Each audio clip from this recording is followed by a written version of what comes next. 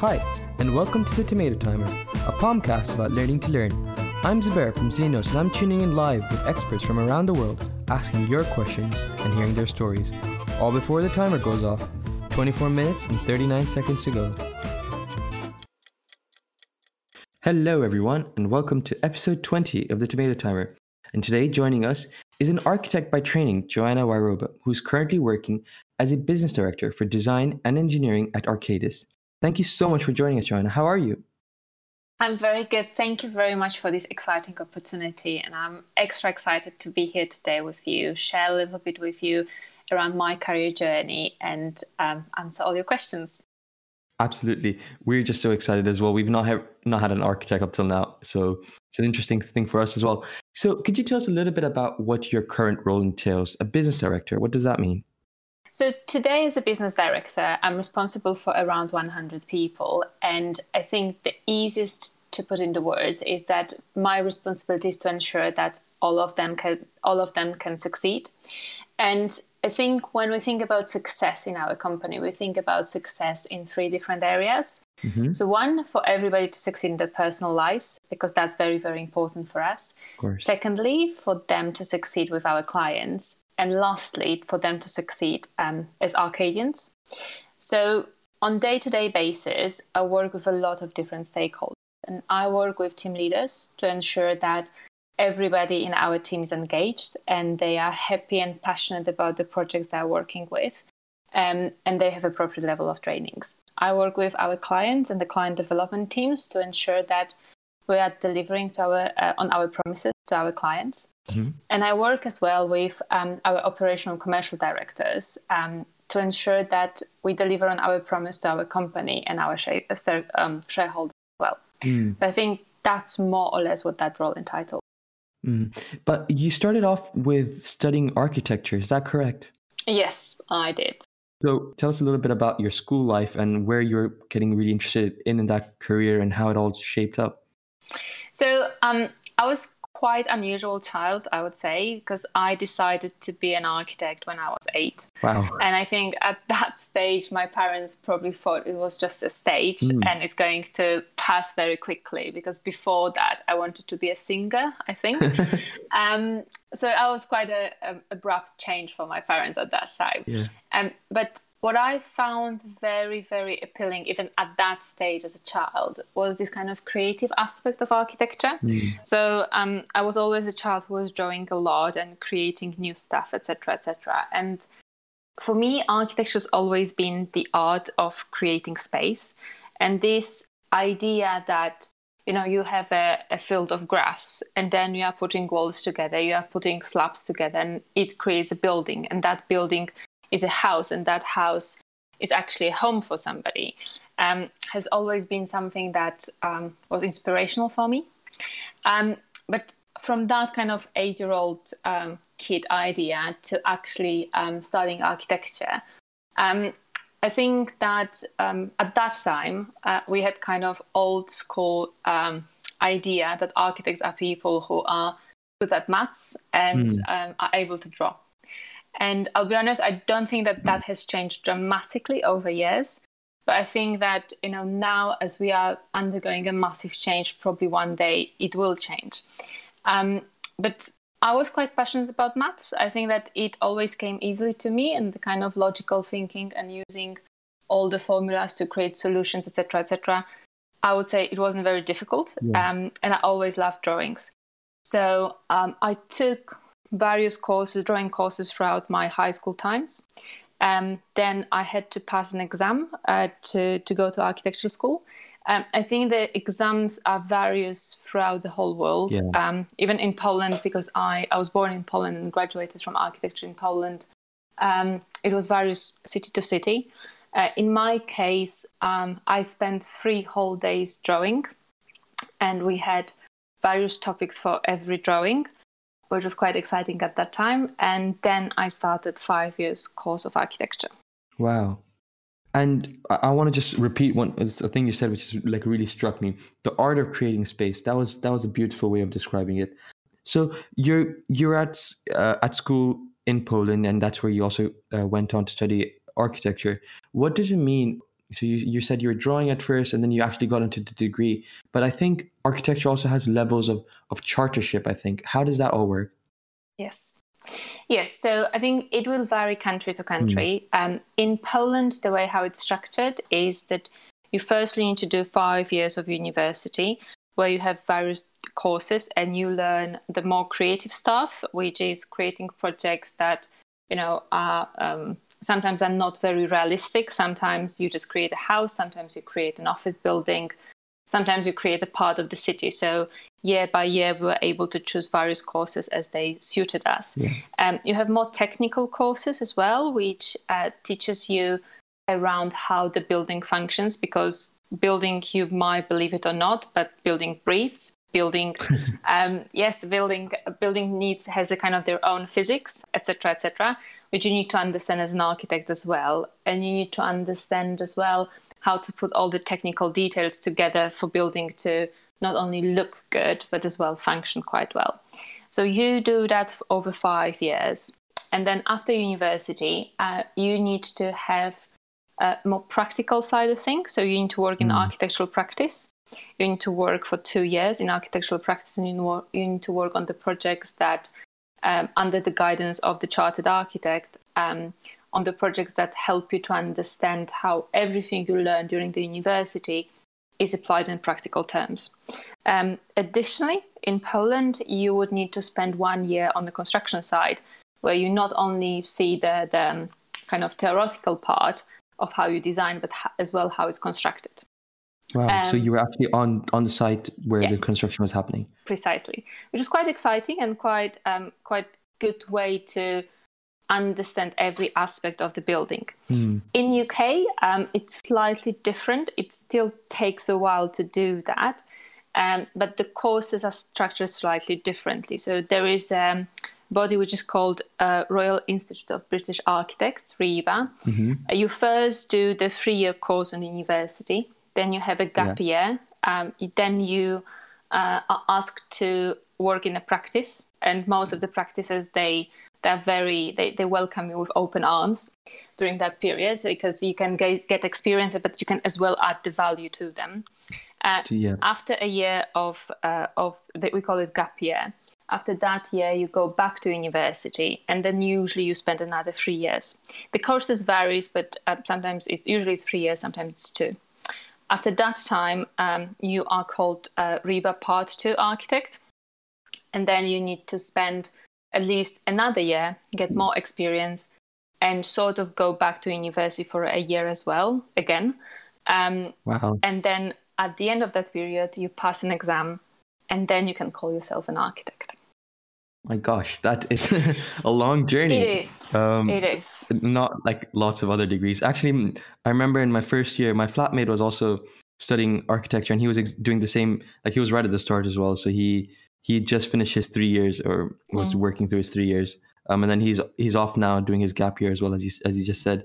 But it's quite interesting because we tend to forget that there are lots of other career pathways which actually require a lot of kind of consistent effort and not only practical experience, but also like studying for quite a long period of time. When we talk about these kind of degrees, we always think about medicine, and we had a doctor last week, which was really interesting as well. But this also sounds quite similar in the sense that you have lots of levels of studying, but also application to practical situations.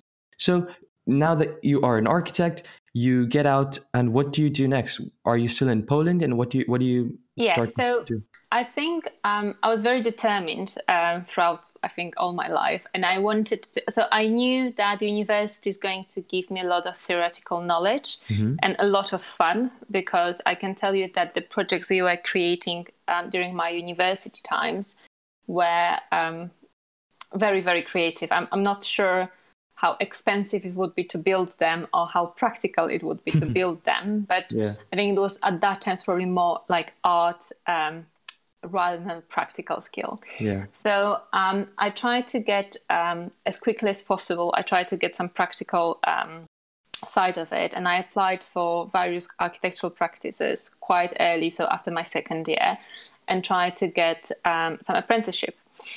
I started working first time during, I think, summer holidays after the second year. And then I managed to juggle for the one semester the work that I was doing at the university with the work I was doing in the practice. And, at that time, it probably wasn't the most exciting job I ever had because I was working as an assistant architect. So basically, I was drawing at that time in AutoCAD ideas of my boss. But it taught me quite a lot. It taught me how the architectural practice works, how he engages with the clients, what's important, what are the local regulations, what are the building regulations, etc., which helped me as well at the university later on. Then I had a break because I was very lucky and I went on a scholarship to France. Wow. So I spent 6 months studying in Paris. And I would recommend that to everybody on the call. Just if you have that opportunity, go abroad, study abroad. I know now it's almost impossible. Yeah. We can't leave our houses that much. But when the situation comes back to normal, I think that half a year in Paris was definitely one of the most important experiences for me. Because firstly, I understood that the way how I was taught architecture in Poland is only one way of doing it. Secondly, I got to know people from around the world. And it was first type of experience like that for me, which was fun as well. But then I came back to Poland after 6 months and I managed to get another job in another practice, again working alongside my university degree, which was ambitious at the time. I would say I didn't have a perfect work-life balance at the time. Yeah. But for me, that was working really well and that was definitely worth doing it. That sounds quite intense when you're working and studying. And is this common, or were you just a super passionate person who was able to do these two things at the same time? I think that at our university, we had a lot of flexibility. So we had certain type of courses that were mandatory, but a lot of them the most important part was to be able to pass the exam. So we didn't have to necessarily attend them, we just had to acquire knowledge. And the most important courses were design courses. So actually being able to work on certain design projects, I think I was able to create those design projects at the university much quicker. Because you're learning on the job. Precisely. And I had much more credibility as well. And the good thing as well is that some of my lecturers were working in the same practice. So they knew me, and it's you probably know that as well, that sometimes about the reputation you have with your lecturers and your professors, and because they saw me at work and they knew that I was working very hard there, I guess that when they were looking at my design projects, they knew that I already know a lot of the practical side of things. Yeah. So it was quite exciting. And then at the very end of my university years, I decided to set up my own company. Wow. Entrepreneurial as well. That didn't last too long, I'll be honest. I think that our company lasted 6 months. I'll be honest, that was one of the best experiences I've ever had when it failed, because I've learned how not to run architectural practice. Yeah. And later on, I think I was far more responsible and I was far more grateful as well that I was able to work in large practices and saw that actually they can kind of last longer than 6 months. Yeah.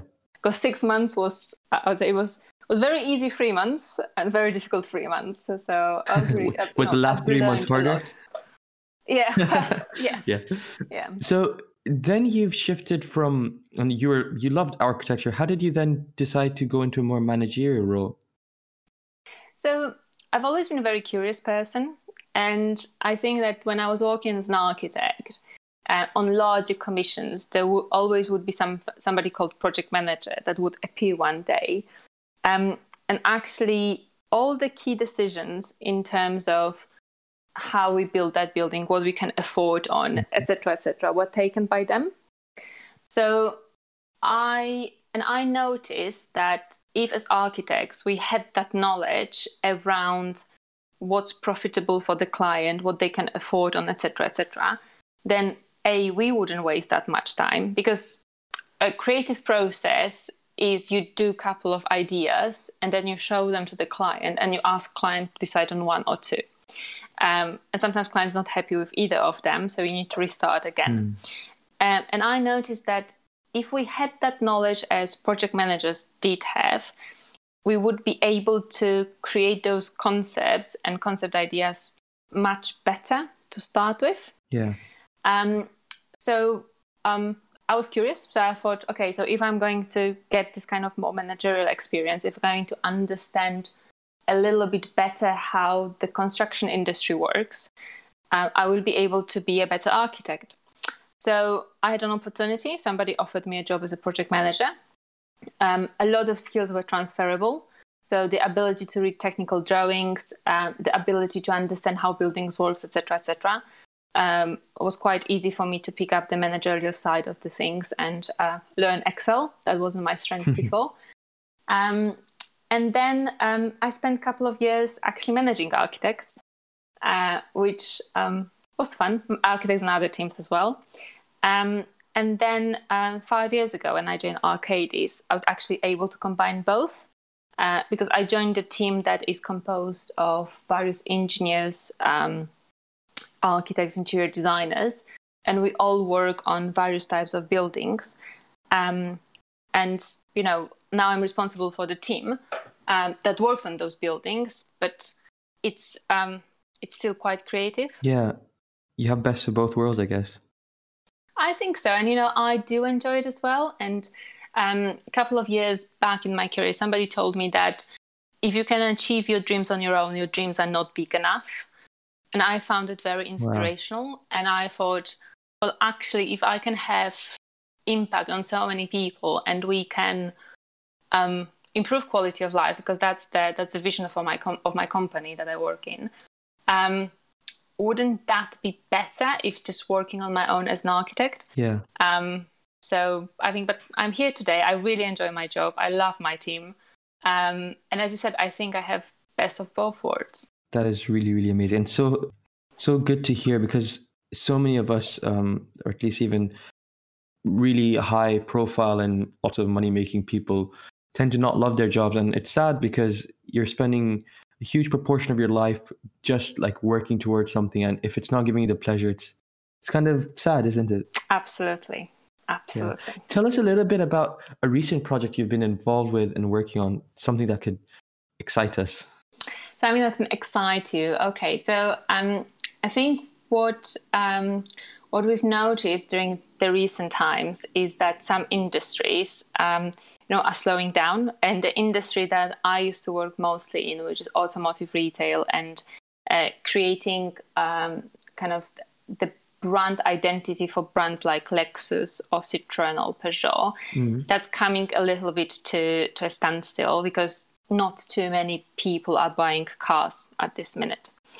Even though the exciting part there was that industry was has been undergoing a massive change anyway, and they were trying to deploy a lot of digital technology into their dealerships and their showrooms, and they were trying to ensure that when you come to them, there's, for example, only one car that you can see, but you can use a virtual reality or all the other digital technologies that are available to browse through the whole range of cars. Yeah. So that used to be the project that I used to work on probably till March this year. And then what's happened is, as I mentioned, not too many people are buying cars nowadays, but actually a lot of people are buying more and more online. And I guess that you all found that as well. And, we use technology far more. So we noticed that probably data centers and distribution centers are more and more popular.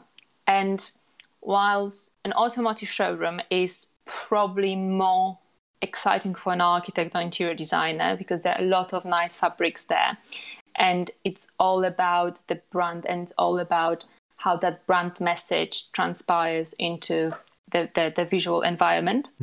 The distribution centers and data centers are more practical, and it's more like a playground for engineers because the amount of heating and ventilation and proper electrical protection, etc., that needs to go there is enormous. So it's always a little bit like a jigsaw for our engineers to solve it, and to ensure that it's sustainable as well, because sustainability agenda is becoming more and more important for our clients, which is great. Yeah.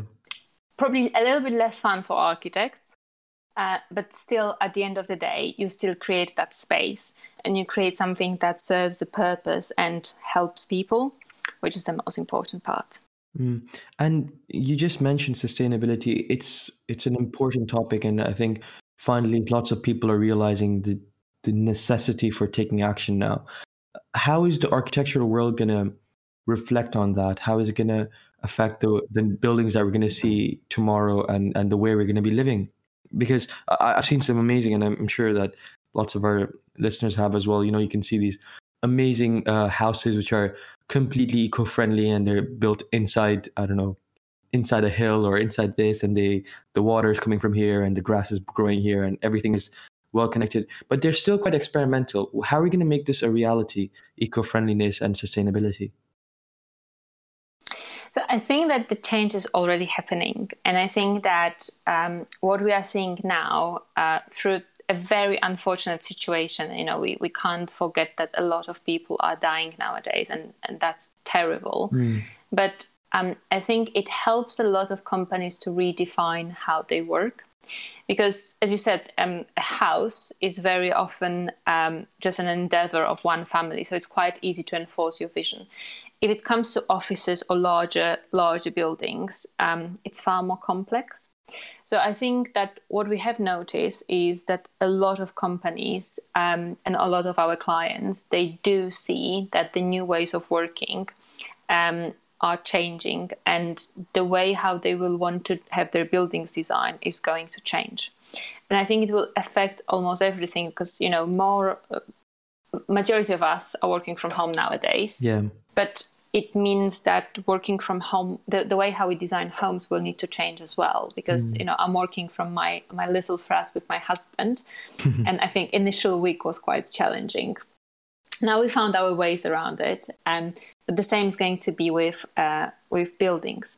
So a lower footprint is going to mean one thing for the buildings, and that might mean that we will be able to have more green areas.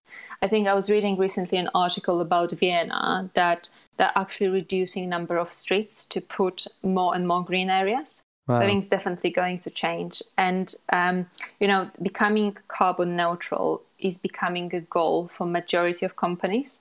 Yeah. So, whereas maybe 20 years ago, sustainability was something, or even 10 years ago, sustainability was something that was only for the individuals that were very determined and eco-friendly. Now it's going to become a new normal. Yeah. And I think our responsibility for the climate change, more and more governments as well, are making very clear to companies that that's the new normal. You need to change, you need to adapt.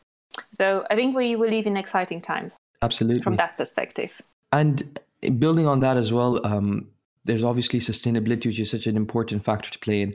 But there's this amazing new aspect of architecture is coming up, and it's always been there, I guess, but it's more than ever before. The idea of human-centered design, and actually making spaces that are not, let's say we have a square of this dimension and we want to build a house, and how do we maximize the capacity and this and that. It's more about how do we make this a beautiful space to live in and work from, for our children to grow up in, for us to do all our activities in, and how do we use like the upcoming technologies like automation into this as well. What is this like? Is this an exciting thing for you? And can you tell us a little bit about that? So I would say that good architects, they've always been human-centric, because I think the way how you should start every design, and it's quite theoretical, but that's the way how you should start, is with understanding client's brief and understanding what client wants to get from that space you're going to create for them. If it's a house, how the family is going to interact there, what they need, etc., etc. If it's a large kind of residential area, again, it's how every family is going to use their space, but how collectively they're going to use the wider area. I think what's happening now is that what because we were, if you look back in the history of architecture, we moved from only certain people were able to commission a house and everybody else was living in kind of horrible accommodations to we have housing projects for everybody. And obviously that meant that more practical side, and as you said, like squeezing as many square meters as possible on the area was the most important. But as you said, I think that we are now entering the age when there's going to be more balance, that we are going to focus more on how people interact and how people kind of exist in those areas, and how that is going to change. And I think it's going to be really exciting for architects, because all the architectural education is around how to be human-centric. And then when we go into the more practical side, then we are told that you need to have that many square meters, etc., etc. So for us to come back to those kind of principles of it needs to be centered around humans, it's going to be definitely exciting, and I think it's going to be much better for society. That is amazing. And Joanna, I'm so sorry and have like a bunch of more questions to ask you, but the timer goes off and we need to be careful and make sure that we also fit within our schedule. So thank you so much for joining us today. It was absolute pleasure from my side. So thank you very much for having me today. And thank you to all our listeners as well. It was amazing to hear all this stuff. And we'll join you again next week. See ya. Bye. And that's another episode of the Tomato Timer. If you'd like to ask your questions and join us live next week, join the Xenos Discord server. The invite link is in the description. And to learn more about Xenos and how a bunch of students are on a mission of making quality education accessible to all, go to xenos.org. Bye for now.